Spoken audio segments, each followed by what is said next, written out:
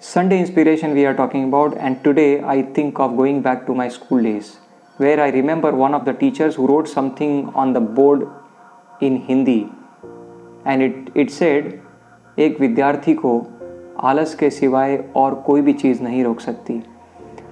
It had a very severe impact on my life. Next time onwards, whenever I would set an alarm and I would think of snatching 5 more extra minutes or 10 more extra minutes, I think that sentence would somehow pop up in my mind. And not just in one occasion or two occasions, I think in several other occasions, it happened that I'm thinking of, becoming lazy, and that sentence really inspired me, as if it was telling me that this could be the only reason for your failure.